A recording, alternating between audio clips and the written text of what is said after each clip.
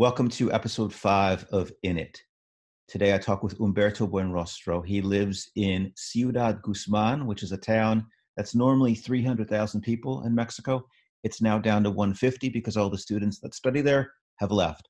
All the people that come in from the surrounding towns and villages have left. Humberto grew up there. He got a master's in education there. He was about to embark on a doctorate in education, but he decided 10 and a half years ago to move to the United States in order to support his family. And he worked in construction here, sending money home, hardly ever seeing his wife and kids. 6 months ago, he moved back and he's now learning how to reintegrate with his family. I was so moved watching Humberto operate when he was here. He lived here in the shadows of our economy, of our laws, of society.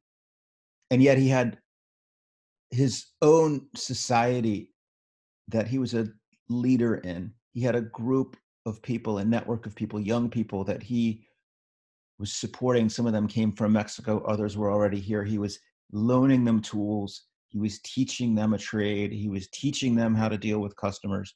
He was providing them with employment. I am so inspired by Humberto. I hope you will be too. Let's take a listen. You did lose weight. Yeah, I lost like 50 pounds. I need to do the Humberto diet. Oh, you don't want to do that. My name is Humberto Buenrostro. I live in Ciudad Guzman, Jalisco. It's a small town near Guadalajara, Mexico. In my town, everybody's scared, really scared. But many people is out. They say we have to do quarantine, but there is people that can't do quarantine. They have to take care of their animals on the farm. There is people with a small business that if they fail work like one day, they will lose maybe 1 year of their life in there. So they prefer to work in that. And other people who has money enough to survive, they are in quarantine and they don't go out. But most of the people is out. When I knew you in San Francisco, you were working all the time, super busy, and your wife and kids were in Mexico, and every once in a while they could come, but you couldn't go there. And it was always seemed to me very sad and also very stressful. And you wanted to be with them, and then when they were here, it was really not, like you always seemed happy. Tell me what it was like living in the States under those circumstances. I think, well, I can separate Mexico means for me family, means for me life. USA is beautiful, but means work. I was there to work. So I work almost every day, 5 to 11, every day. No Saturdays, no Sundays. I probably have like 6 days on vacations on probably 10 years. I went there with love because I need to do something for my family.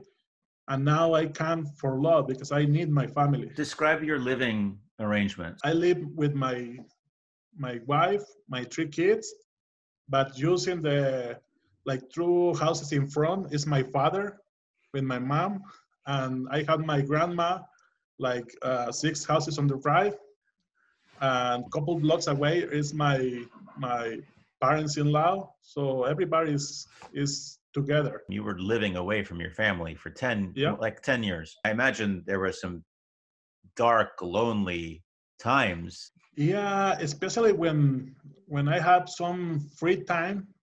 That's when I start remember my family and all the little moments I can have, like, you know, birthdays, some of the school graduations, all this stuff. And I pondered what I have and what I don't have. Sometimes I cry, honestly. Yeah, I saw what I have, I saw what I done, and cry. Yeah. Luckily, always I was busy most of the time. Right. And And now you're there with them. Now it's amazing, I would imagine, but also it's like you have to get used to each other again, and it's like a whole new dynamic. Oh yeah, that's like well, that's it's hard. It's happy, but it's hard because I'm uh, external person to their life now. I have to go slow. I have to know them to see how can I interact with them. Trying to introduce myself slowly in each of their life. Yeah. How old are your kids? It's 17, 15, and 12. And is it a little bit easier with the 12-year-old than the 17-year-old because it's been less of their life? I think it's more for the character of them. It's not for the age. The worst I have is my little girl. That's the tough lady. She has the same character as me. So we just fight each other, but with love. So that's really nice. Yeah. Yeah. Yeah. What are some of the things you've learned about reintroducing yourself to their lives? Like some tricks that you've learned that make it go a little bit easier? I had to use the same as I use with my clients in USA. I had to know them, try to feel what they want, what they need. And then I had to respect them. And in this case, I had to make them respect me. So I have to understand what they need, where they, how they are, where they go, and try to help them. That's the main thing. You know, the kids in this age, you can teach really that much. You have to try to help them what they want to do now. Maybe it's too early to know the answer to this, but do you think that your 10 years was a good decision? Yeah, it was. It was. I get, you know, to make you an idea, if you work here your entire life, you cannot do that many money. You can do probably what I do in 1 year there in their entire life. So I make like 10 life of other guys working. And it's sad because I see many people that works really, really hard, but they can't do anything. It's really hard to do something here if you are just a regular person. How did you come to the decision that you were going to go to the States? I was working in the university. I was a teacher. I just finished I just finished my master's degree, and I I remember I applied for my doctor's degree, but my friend who was with me, my classmate, he always asked me for money, lend me money. He wants like $100. It's not that much money, but I work many in that time. I work in the university, and also I do in high school. I do another job at the evening, and then I work on the weekends like a referee, basketball referee. So that's why I have a little bit more resources than these guys do. And I remember this guy crying because he can buy a nebulizer or something like that for his daughter. And What, a nebulizer? nebulizer, Oh, yeah, like for breathing. for breathing, yeah. Yeah. But I remember this guy so sad, and And he said, was a teacher also? he was a teacher, yeah. Yeah. But this guy has less hours than me, so he looking for that thing.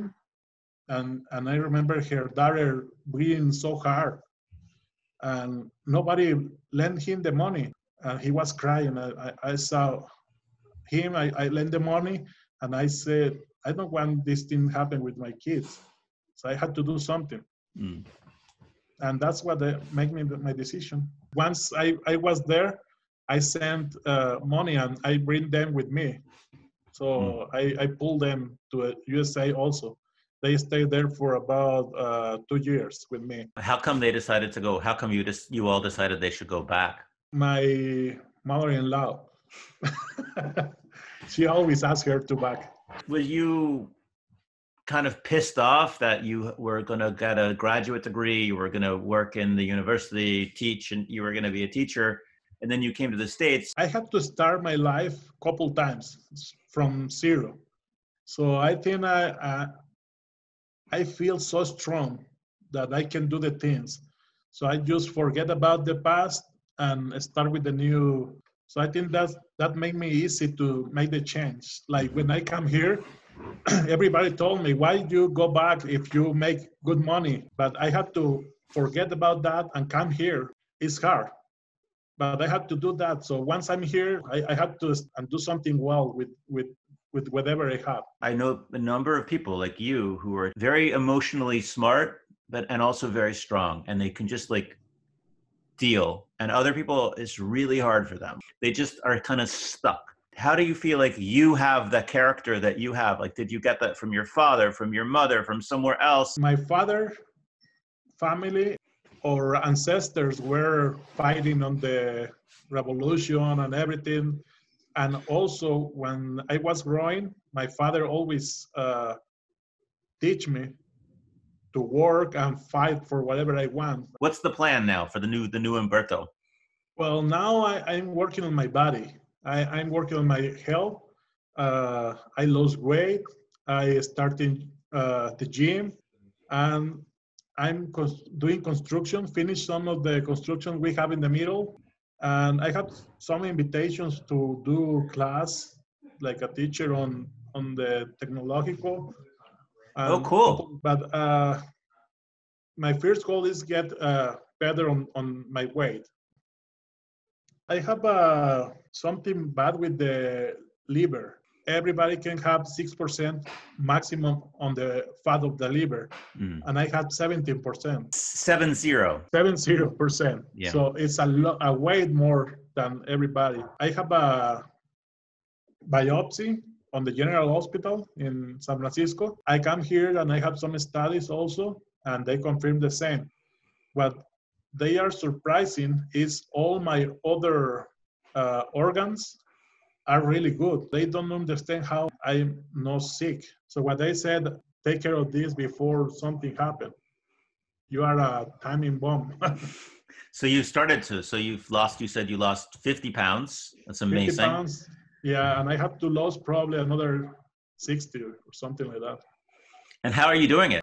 I have a couple doctors there. I have a general doctor, I have a specialist on liver, and I have in the gym, I have a guy who assists me and tell me what to do. And I have another guy that give me the diet I have to eat. So I just follow them. My wife is actually who helped me a lot. She gave me everything on my hours and everything on time. And that's the way I lost it. That's good. And you're almost halfway there. Yeah, I'm 6 months. And that's the goal. Yeah. Do it slow, but do it. Right. That's amazing. Congratulations. Thank you. Okay. Muchísimas gracias. Gracias, Barak. Nos vemos.